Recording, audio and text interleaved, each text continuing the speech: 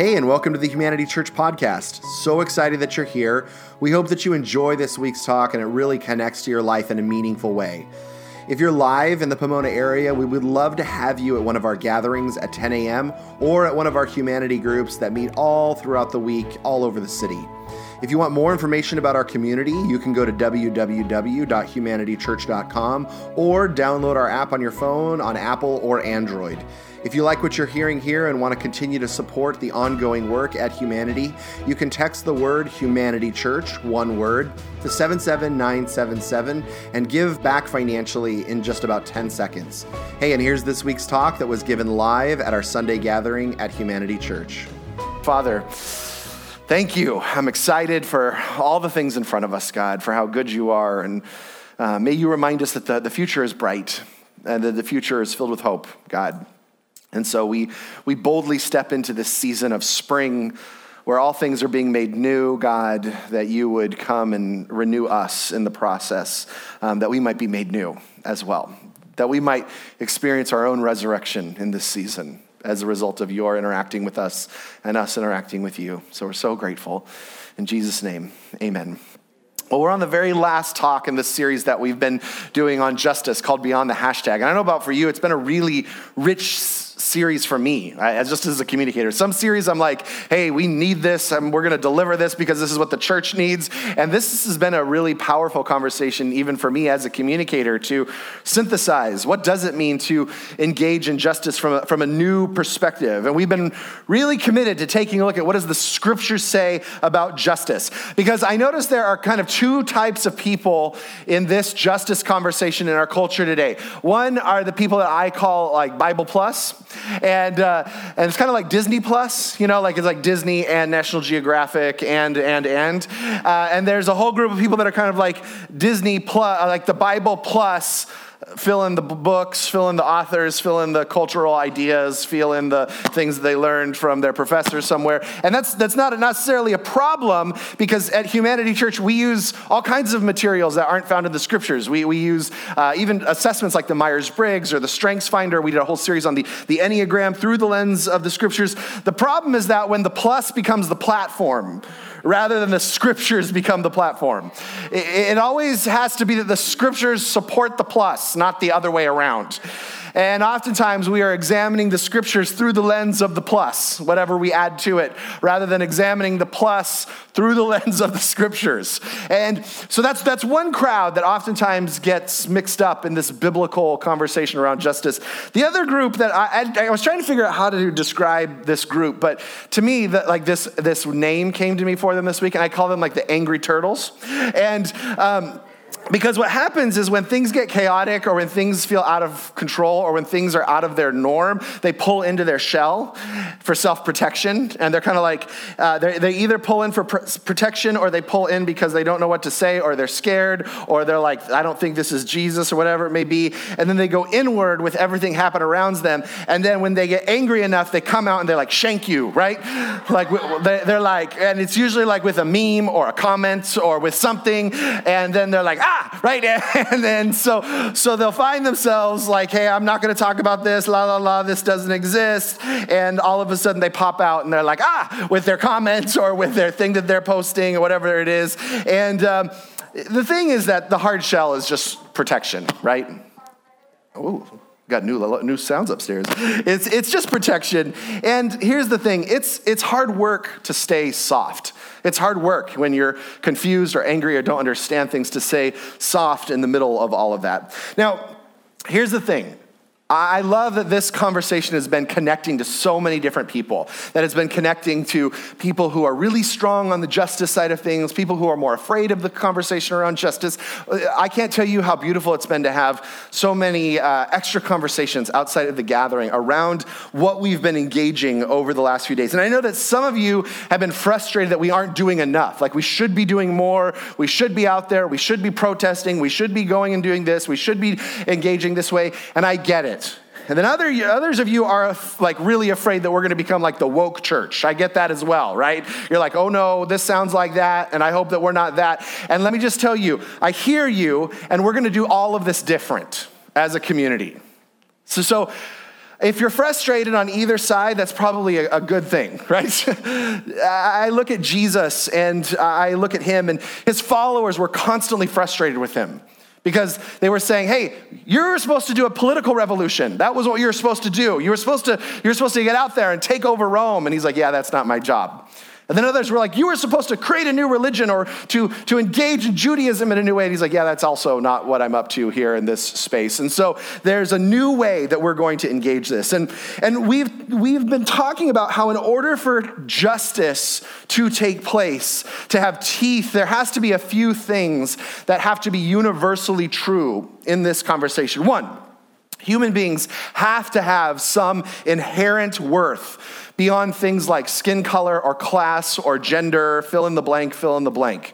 There has to be an inherent worth that is inside of every single one of us that transcends just our secondary characteristics. See, because once we recognize that every human being has inherent worth because they are an image bearer, because they are created by God, we can then celebrate all of those secondary characteristics. Our skin color, our gender, you fill in the blank with all of that. And so we can then celebrate that. Otherwise, all of those secondary characteristics are a liability.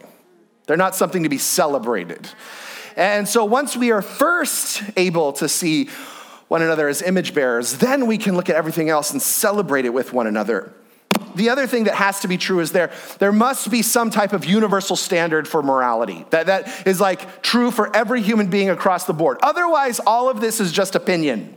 It's just basically like, hey, it feels like the poor shouldn't be poor, or it feels like we should help the widow, or it feels like we should take care of the immigrant. Otherwise, it's just feelings, and guess what? Feelings change constantly. And so if you're basing your justice on feelings, you're going to be constantly shifting, and that will not work. So there has to be some universal moral standard that we are going by.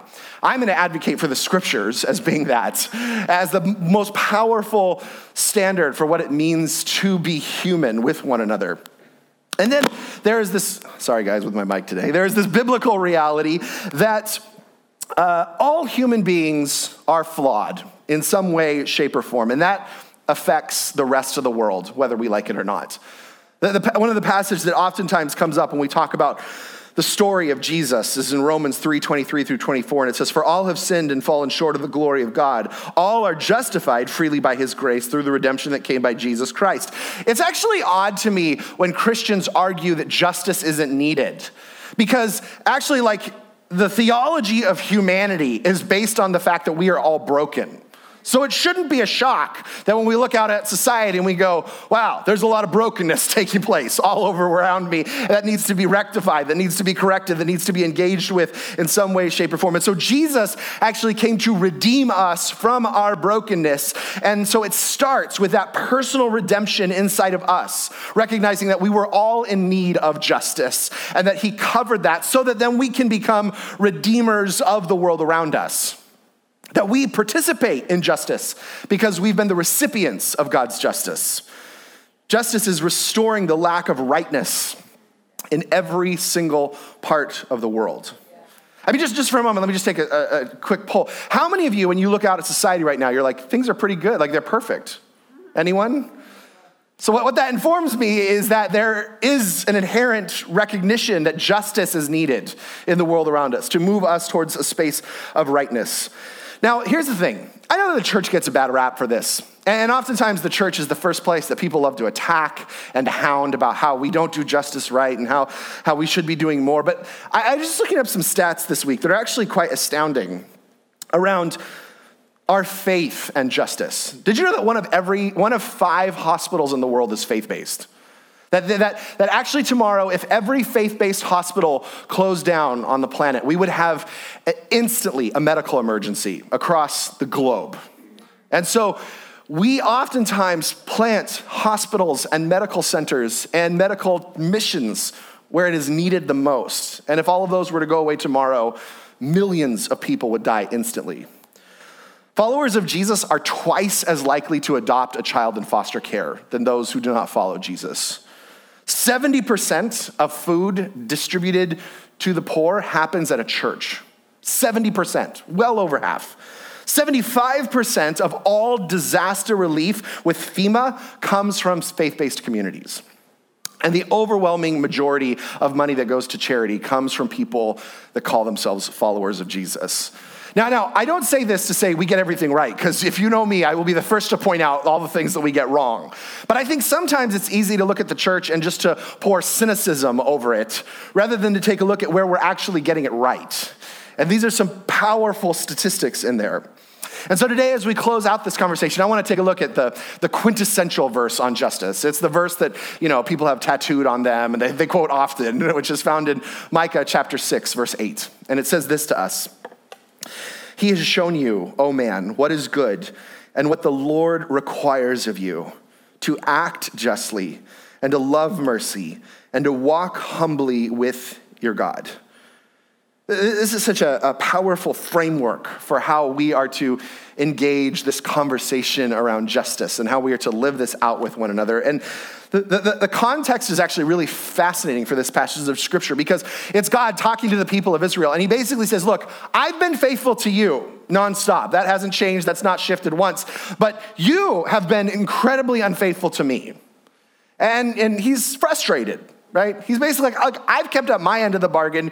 You have not kept up your end of the bargain. And when you read right before this, basically what God is telling them is he says, you keep bringing things to me to appease me.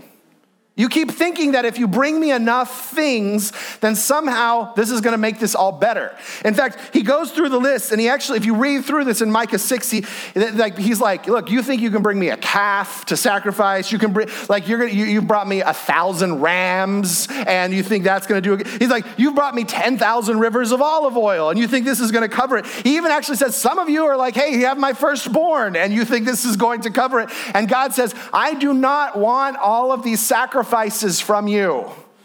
I do not want you to perform your way out of this. See, because oftentimes what we think that God wants is a transaction from us to make things right. And not much has changed since Micah was written. Because how often do we find ourselves thinking, I posted the right thing. It's better now.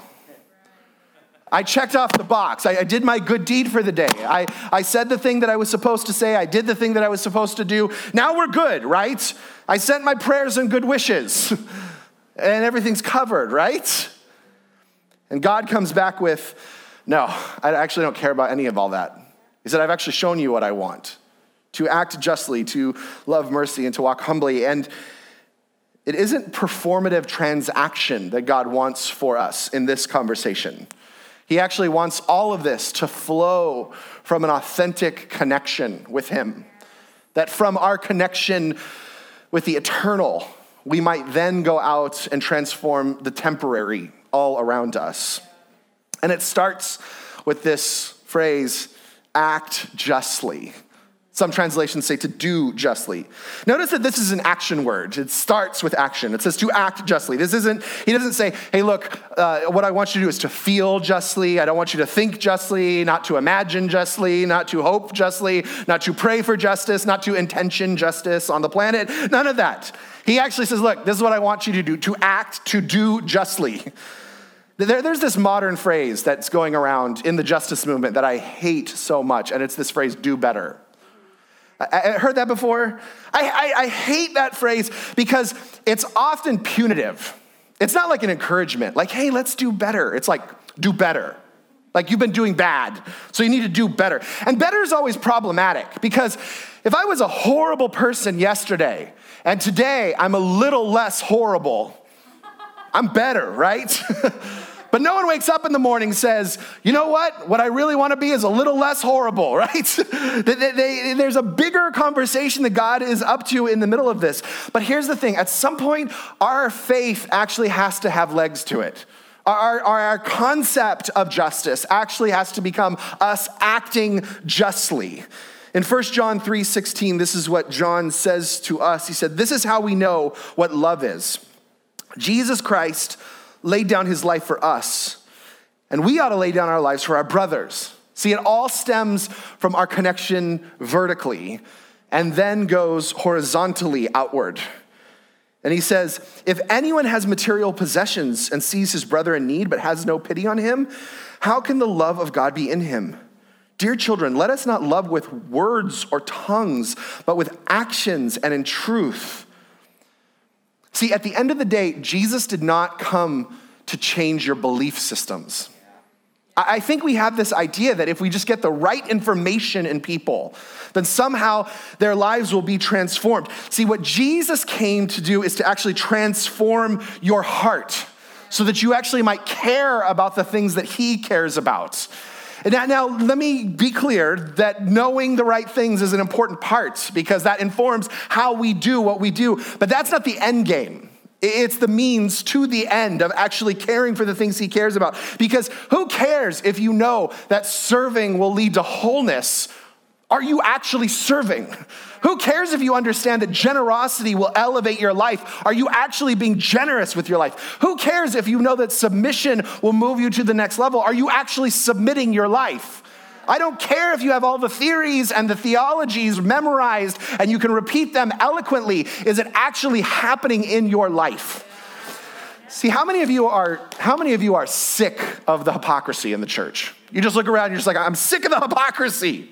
See, if you're sick of the hypocrisy in the church, then you will be a person who ruthlessly examines your own life, who ruthlessly examines where what I know to be true and how I actually live, where is the discrepancy?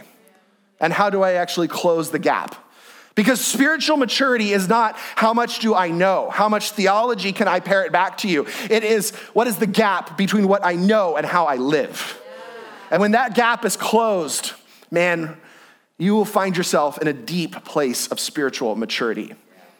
This is why I love people who just get connected to Jesus for the first time and all they know is like, man, I'm set free and Jesus loves me. And that they are so spiritually mature because they are just running with it. And there are other people that could quote the theology of the scriptures better than most people I know. And their lives do not reflect living that out. And while they would be known as theologians, they may not be spiritually mature in that conversation. See, our thoughts and prayers when there is need for justice shouldn't be, God, please do something. It should be, God, what is my role in bringing rightness to this wrong? God, what is my response that you are calling me into in this moment that needs righteousness infused into a place where there is a void, there's a lack, there is darkness that has entered into this part of the world? Now, I don't know about you, but how many of you hear this conversation and there's a part of you that's like, great, another thing that I'm supposed to do? You know what I'm talking about? You're like, yes, okay, now I'm supposed to serve and I'm supposed to give and I'm supposed to be a good dad and mom and I'm supposed to be a good friend and I'm supposed to show up to this and now I'm also supposed to do justly. And I don't know about you, but this year has been an overwhelm of the amount of injustice in the world that I'm supposed to care about, yes? And there's this atrophy of care for what we should care about.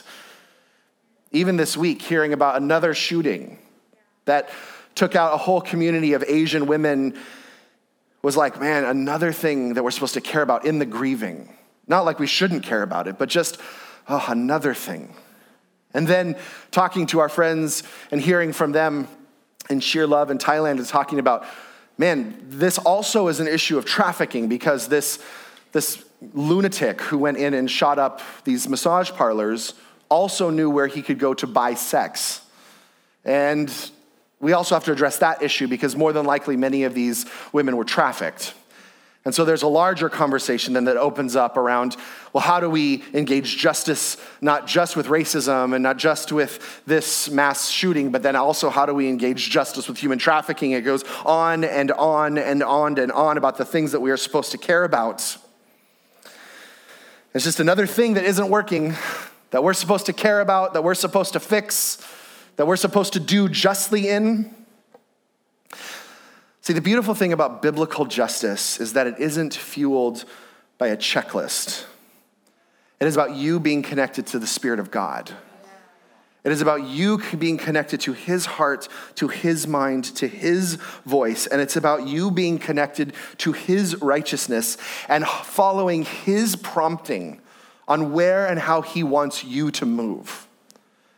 See, it's easy to look at the world and say, there's no way that I can begin to shine my little pin light into this darkness. But when we are connected to the voice of God, he will show you exactly where you are supposed to move and the things that you are supposed to care about and the things that you are supposed to engage in, and trust that he will fill in the gaps with other people that he has called into other areas of life. See, doing justly is an act of a God-given vision, but performing justly is an act of self-glorification. And there's a difference between those two. Now, this can also be a cop-out, trust me. When horrible things happen in the world and we find ourselves going, well, God hasn't called me to care about that, right? That can also be a complete cop-out in this conversation of saying, well, God didn't really tell me to do that or whatever it may be. But it's interesting how God moves with this. I often think about like this small example of when you're out and about and there's a guy that comes up to you or a lady that comes up to you and says, hey, do you have any change, right? Those are awkward moments, are they not? I don't care who you are. They're kind of like weird spaces, especially if you're like, hey, I just need to get to the grocery store. Hey, I'm just trying to get my coffee. Or maybe you find yourself with a bleeding heart and you don't have any money on you. They're awkward situations. Here's the thing. Sometimes in those moments, we give money because we pause and God says, no, you need to give money right now. Like, I'm going to obey. God, what is it that you want me to do? Okay, yes. God's called me to give money right now to support this person, and so we give out of that. But let me just tell you, sometimes I give money because I need to give money for my own spirit. Because I recognize the own greed inside of me, the lack of compassion, the busyness of my day. And sometimes it's not, hey, God told me to. Sometimes it's, I need to do this for my own well-being. And both can be true all at the same time. And here's the news flash for those of you justice junkies out there. For those of you who are also looking at this with a bit of cynicism, saying, how are we going to solve everything? Newsflash, we're not going to fix the world. We're not going to solve the world from it. We're not going to save the world from itself anytime soon. So the question shouldn't be, God, how does this get fixed? The question should be, God, who are you saving that you want me to partner with you in? What's the part of the world, or what's the piece of justice, or what's the type of engagement that you have called me to? And to own that with every part of your being. See, I think it's okay to say, hey, I recognize all the injustice in the world, but my focus is on this community in this part of the world right here. I recognize all the craziness that's taking part, but I am called to give my life and my resources and my energy to this injustice here, because that's where God has called me, and that's what I am created for. And that is how we do justly in the middle of this. But then he says, not just to act justly, he then says to love mercy as we are acting justly. Now, mercy can be defined easily as getting something that you didn't deserve. That's technically grace. Mercy is more like not getting what you deserved. You deserve something, right? If you think about it in a courtroom setting, if you go before a judge and you're like, hey, I know I deserve 10 years. And it's coming. And the judge says, hey, I'm going to have mercy on you. You're only going to serve 6 months. You didn't get what was coming to you, right? You're a person of mercy in the middle of this conversation. Matthew 9:10 through 13, Jesus has this moment where he's reclining at dinner. And it says, while Jesus was having dinner at Matthew's house, many tax collectors and sinners, I love that sinners is in quotes, came and ate with him and his disciples. When the Pharisees saw this, they asked his disciples, why does your teacher eat with tax collectors and sinners? On hearing this, Jesus said, it's not the healthy who need a doctor, but the sick. Go and learn what this means. I desire mercy, not sacrifice. For I have not come to call the righteous, but sinners. See, this is what I love about Jesus, is that Jesus was able to hold that plumb line for morality that we've been talking about. He was able to, in any situation, he stepped in to say, hey, here is the standard for how we are to live as human beings and how we are to treat other human beings. And at the same time, he refused to be overtaken by judgment with that. He refused to allow judgment to enter into that conversation. Now, what do tax collectors and prostitutes have to do with justice in this? I want you to just for a moment think of every screwy decision you've ever made. Now, there's probably a long list, right? Some of you longer than others, but just think about the last screwy decision that you made. That you look back and you're like, that was a dumb decision. Like you said the wrong thing, you did the wrong thing, you fell again into that thing that tempts you every single time. See, at that time, when you were engaged in it, it seemed like a good idea, didn't it? I mean, looking back now, you're like, that's stupid. But when you look back and you're like, man, I know I lied to that person, and in the moment, it felt like a good idea because I needed to save my butt, right? Or even something small when you're like, I knew I shouldn't have had that third cookie, but I did, right? And now looking back, you're like, that's a screwy decision. But then it was like, yeah, it was a cookie, right? And here's the thing, is that every single decision that we make in life at the time appeared like a good idea. It appeared like, hey, this seems like the best idea that's available to me. And what I found in working with a lot of people and looking at my own life is that people generally don't wake up in the morning and say, you know what we should do today? We should make a bunch of bad decisions. No one does that. No one wakes up and says, you know what I want to do? I want to go get addicted to something. No one wakes up and says, you know what I want to do? I want to blow up my marriage today. No one wakes up and says, you know what? I just want to be completely immoral with my existence. And yet we find ourselves in these places. I don't know too many little girls that wake up and say, you know, one day I want to sell myself for sex. I don't think that occurs to too many young women in the world. I don't think young boys wake up and say, you know what I want to be when I grow up? A thief. That just doesn't happen. And yet we find ourselves in these situations. And what I love about Jesus when he connected with people who were prostitutes or tax collectors or people in all walks of the spectrum, Jesus had an amazing way of engaging with those people and saying, hey, look, those decisions that you're making are not the most healthy decisions for your soul or for the soul of the people around you. So let's heal whatever's going on inside of you that led to that decision. He doesn't make it right. Whenever he was with prostitutes or tax collectors, he wasn't celebrating sex work. He wasn't celebrating stealing. He wasn't celebrating greed. And yet he was able to hold that space without judgment and say, hey man, let's heal whatever's going on.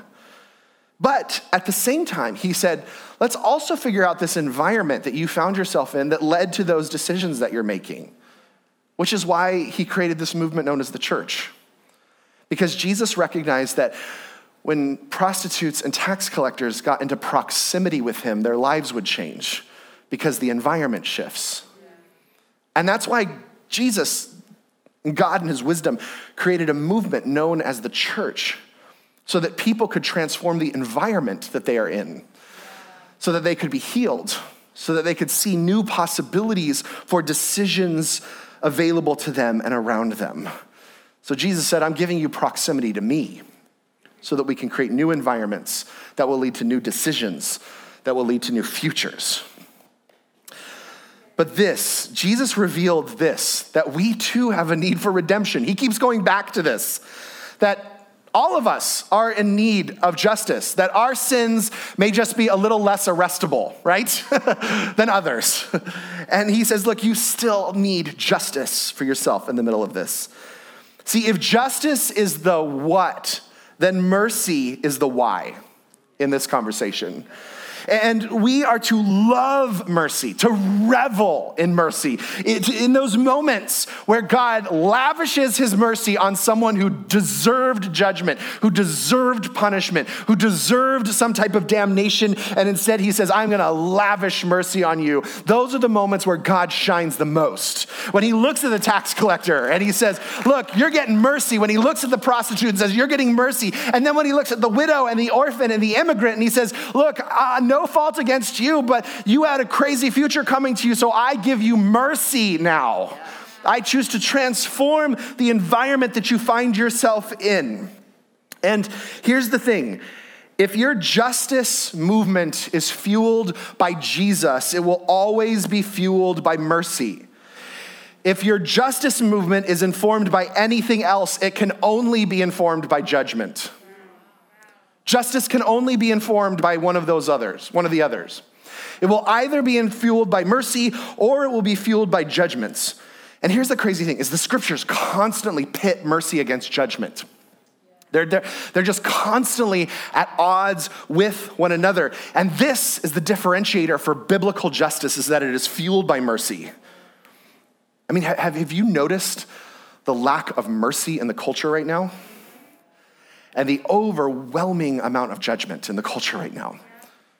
You can't get anything wrong, and you will find yourself attacked by the mob.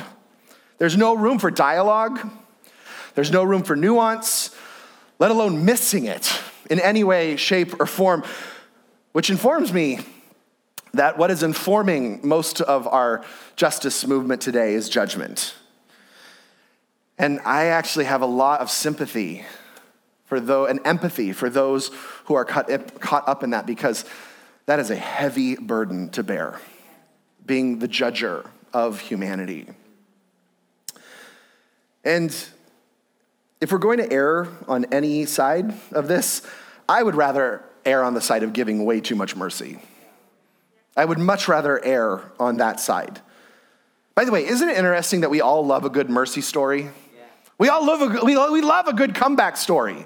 I mean, they make some of the best movies. They make some of the best stories. They make some of the best books when there's this moment where someone deserves punishment, or they were on their way to bankruptcy, or they were on the way to destroying their lives, and all of a sudden mercy floods in, and they're elevated to a place that they were not expected.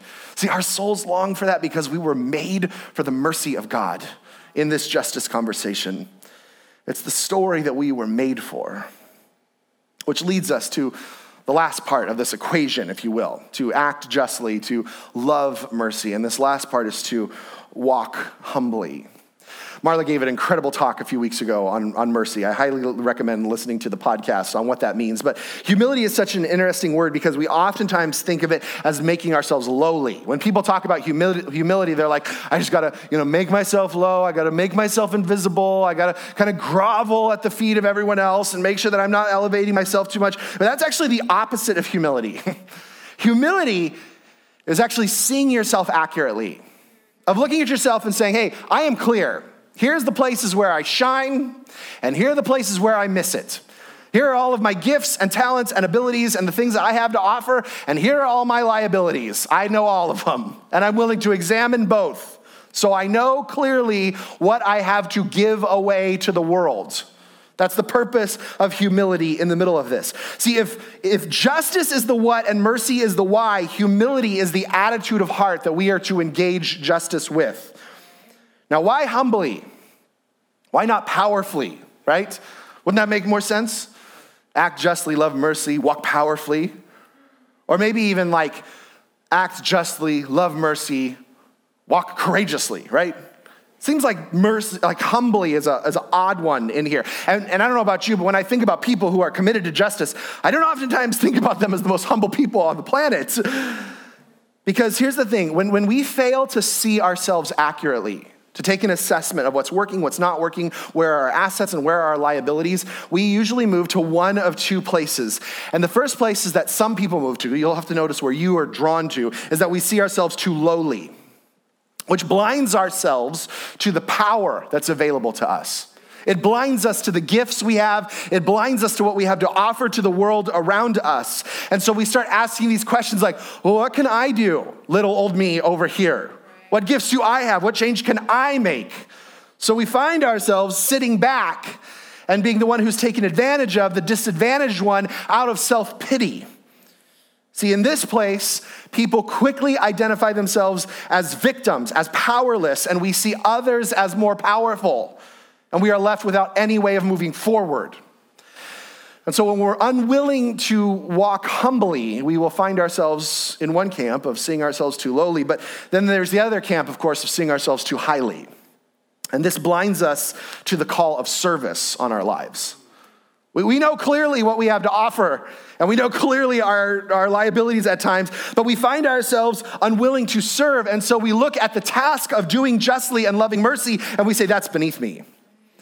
Others can do that. That's for those people that are made for that. Or we'll give a few bucks and say, I did my thing. I feel good now. because I checked it off the list. I made sure that this took place and everything is supposed to. Or we look down at anyone who doesn't do justly the way that they are supposed to, from my perspective. And so we start seeing each other as, no, that's not the way you're supposed to do justly. That's not the thing that you were supposed to post. That's not the way you're supposed to. That's not the thing you're supposed to care about. So we look down at the people we see as looking down on others in this conversation. And the judgment just doubles down. And we ride in on our high horse, and we ride in with our arrogance. And in this case, we live from a place of contempt, looking down on others.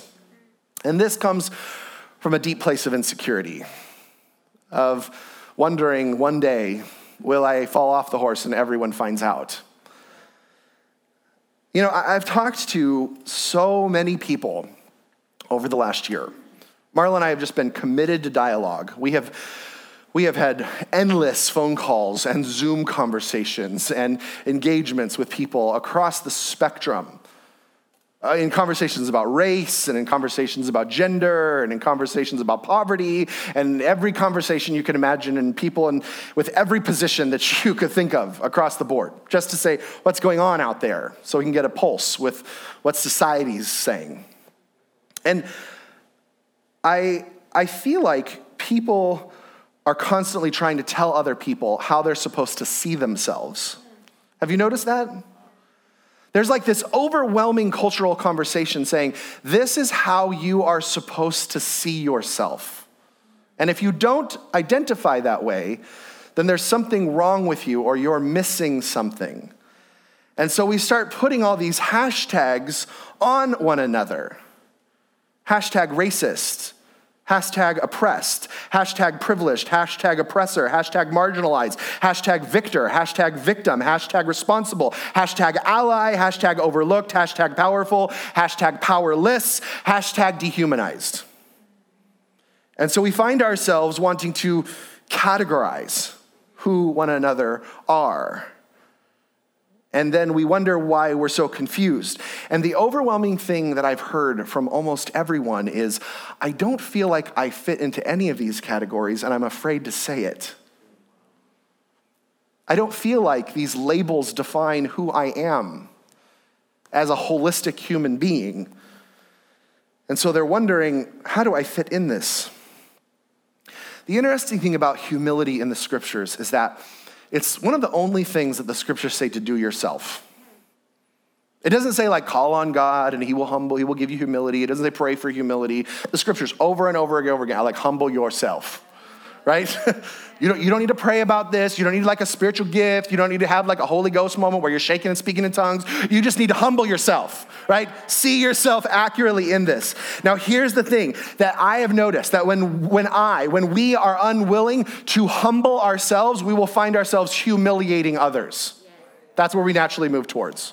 When we are unwilling to do the hard work of humbling ourselves, we will take it upon ourselves to make sure that everyone else is humiliated that needs to be humiliated. And justice, divorced from humility, always looks to who it can humiliate every time. Now, Ephesians 4, 1-6 says this to us. Paul says this to us in Ephesians chapter 4, starting in verse 1, about how we are to be with one another. It says, I, as a prisoner for the Lord, then I urge you to live a life worthy of the calling you have received. Be completely humble and gentle. Be patient, bearing with one another in love. Make every effort to keep the unity of the Spirit through the bond of peace. There is one body, one Spirit, just as you were called with one hope when you were called. One Lord, one faith, one baptism, one God and Father of all, who is over and through and in all. See, we are first called to see each other as one. And in my humility, seeing myself accurately, I then have a platform to do justly and love mercy. Once I see myself accurately, it's like, oh, clear. I'm supposed to do justly and to love mercy in that place because I now know who I am and I know what I'm working with, right? I'm clear. I get how I'm supposed to give my life away. But now I also have patience for every single other person there that is in the process of getting themselves humbled as well. I now look out and go, got it, man, they're missing it. And I do not have eyes to look at them through judgment. I have eyes to look at them through mercy and humility and say, how can I come alongside of them and serve them? Because obviously something's going on for them, that they are missing the gift that they were made to be, to do justly in the world. And it fuels a whole different perspective that I live with. See, part of being committed to walk humbly, to seeing yourself accurately, is constantly asking God to reveal.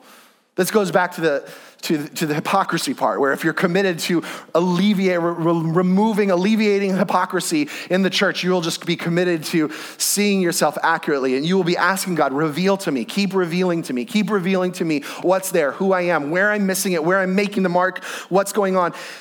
And David was famous for this in the scriptures. He was constantly saying, God, search me, know me, because I want to see. I want to know everything that is there. I want to see everything. Where am I missing it? Where am I on track? Where is my vision clouded? God, search me. And part of that is allowing others to speak into that as well. Going out and searching out feedback and saying, hey, I need to know, what do you see so that you can inform me of what's missing in my own life so that I can continue walking in humility? Am I seeing myself too high? Am I seeing myself too low? See, both of those are designed to protect you, not to serve the world around you. And so we want to know. And so this is our calling. If there was a formula, this is the formula. To do justly, to love mercy, and to walk humbly with your God. See, I so long for us to be a community that is known as a people of justice.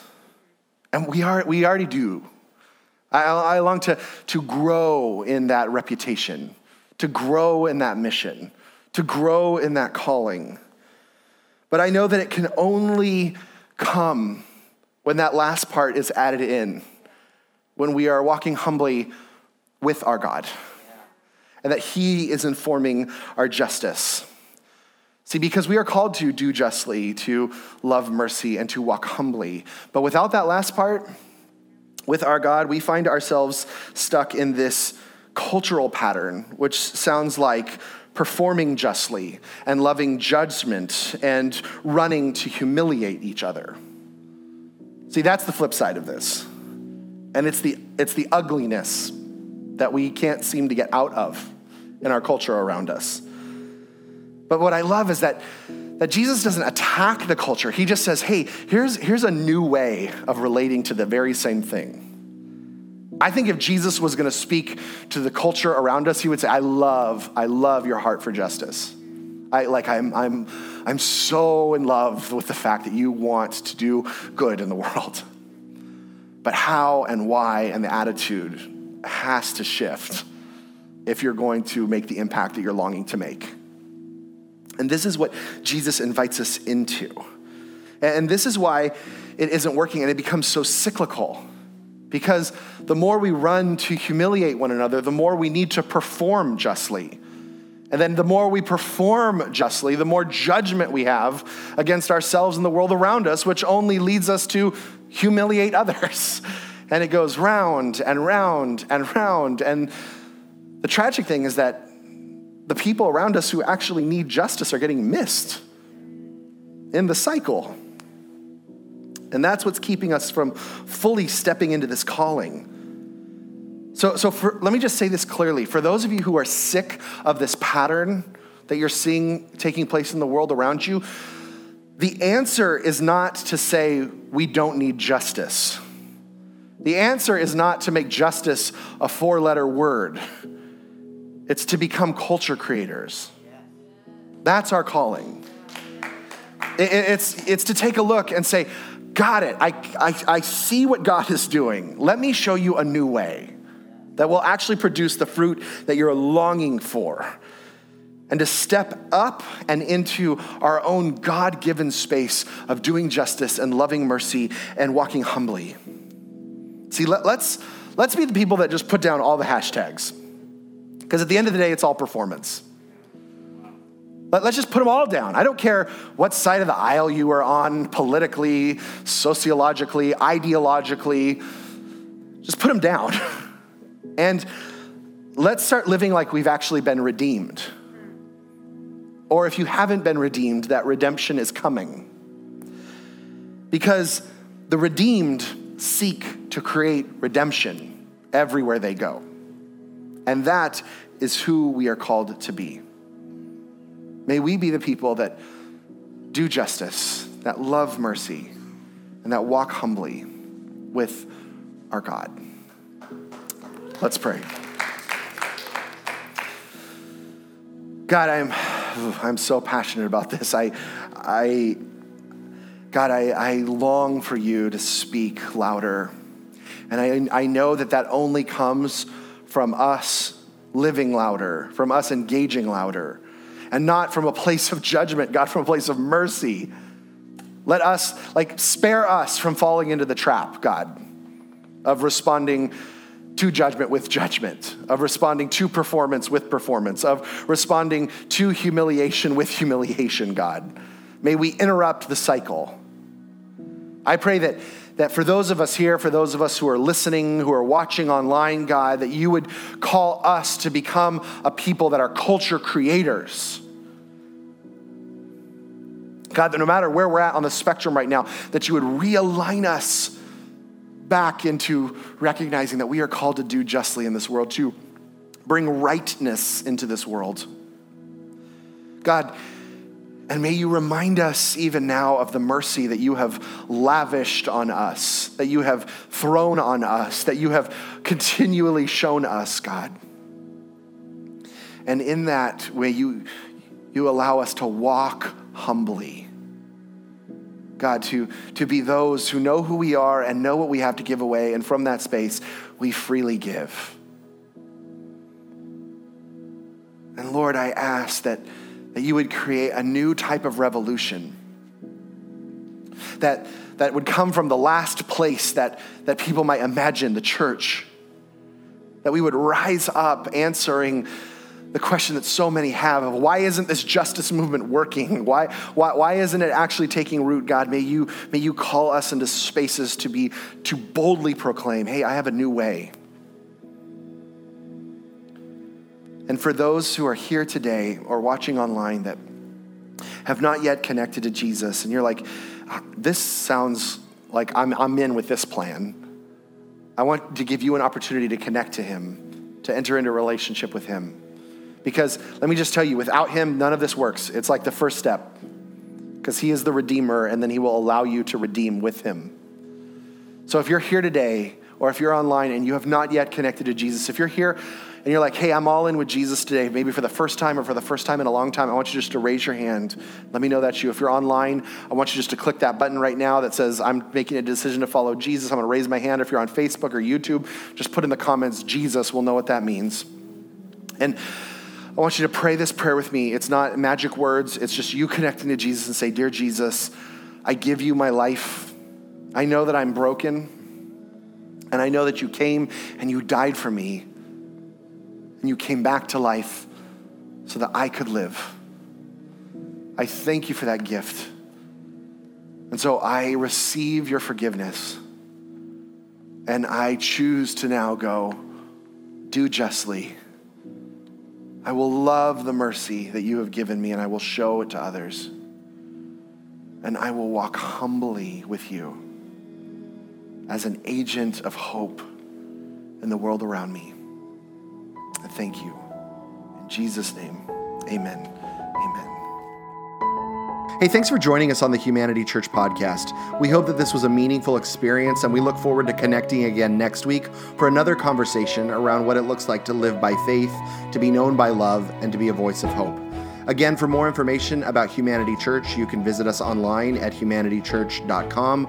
And if you want to support the ongoing work here at Humanity Church, including this podcast, you can give online in about 10 seconds by texting the word Humanity Church, one word, to 77977. Thanks, and have an amazing week.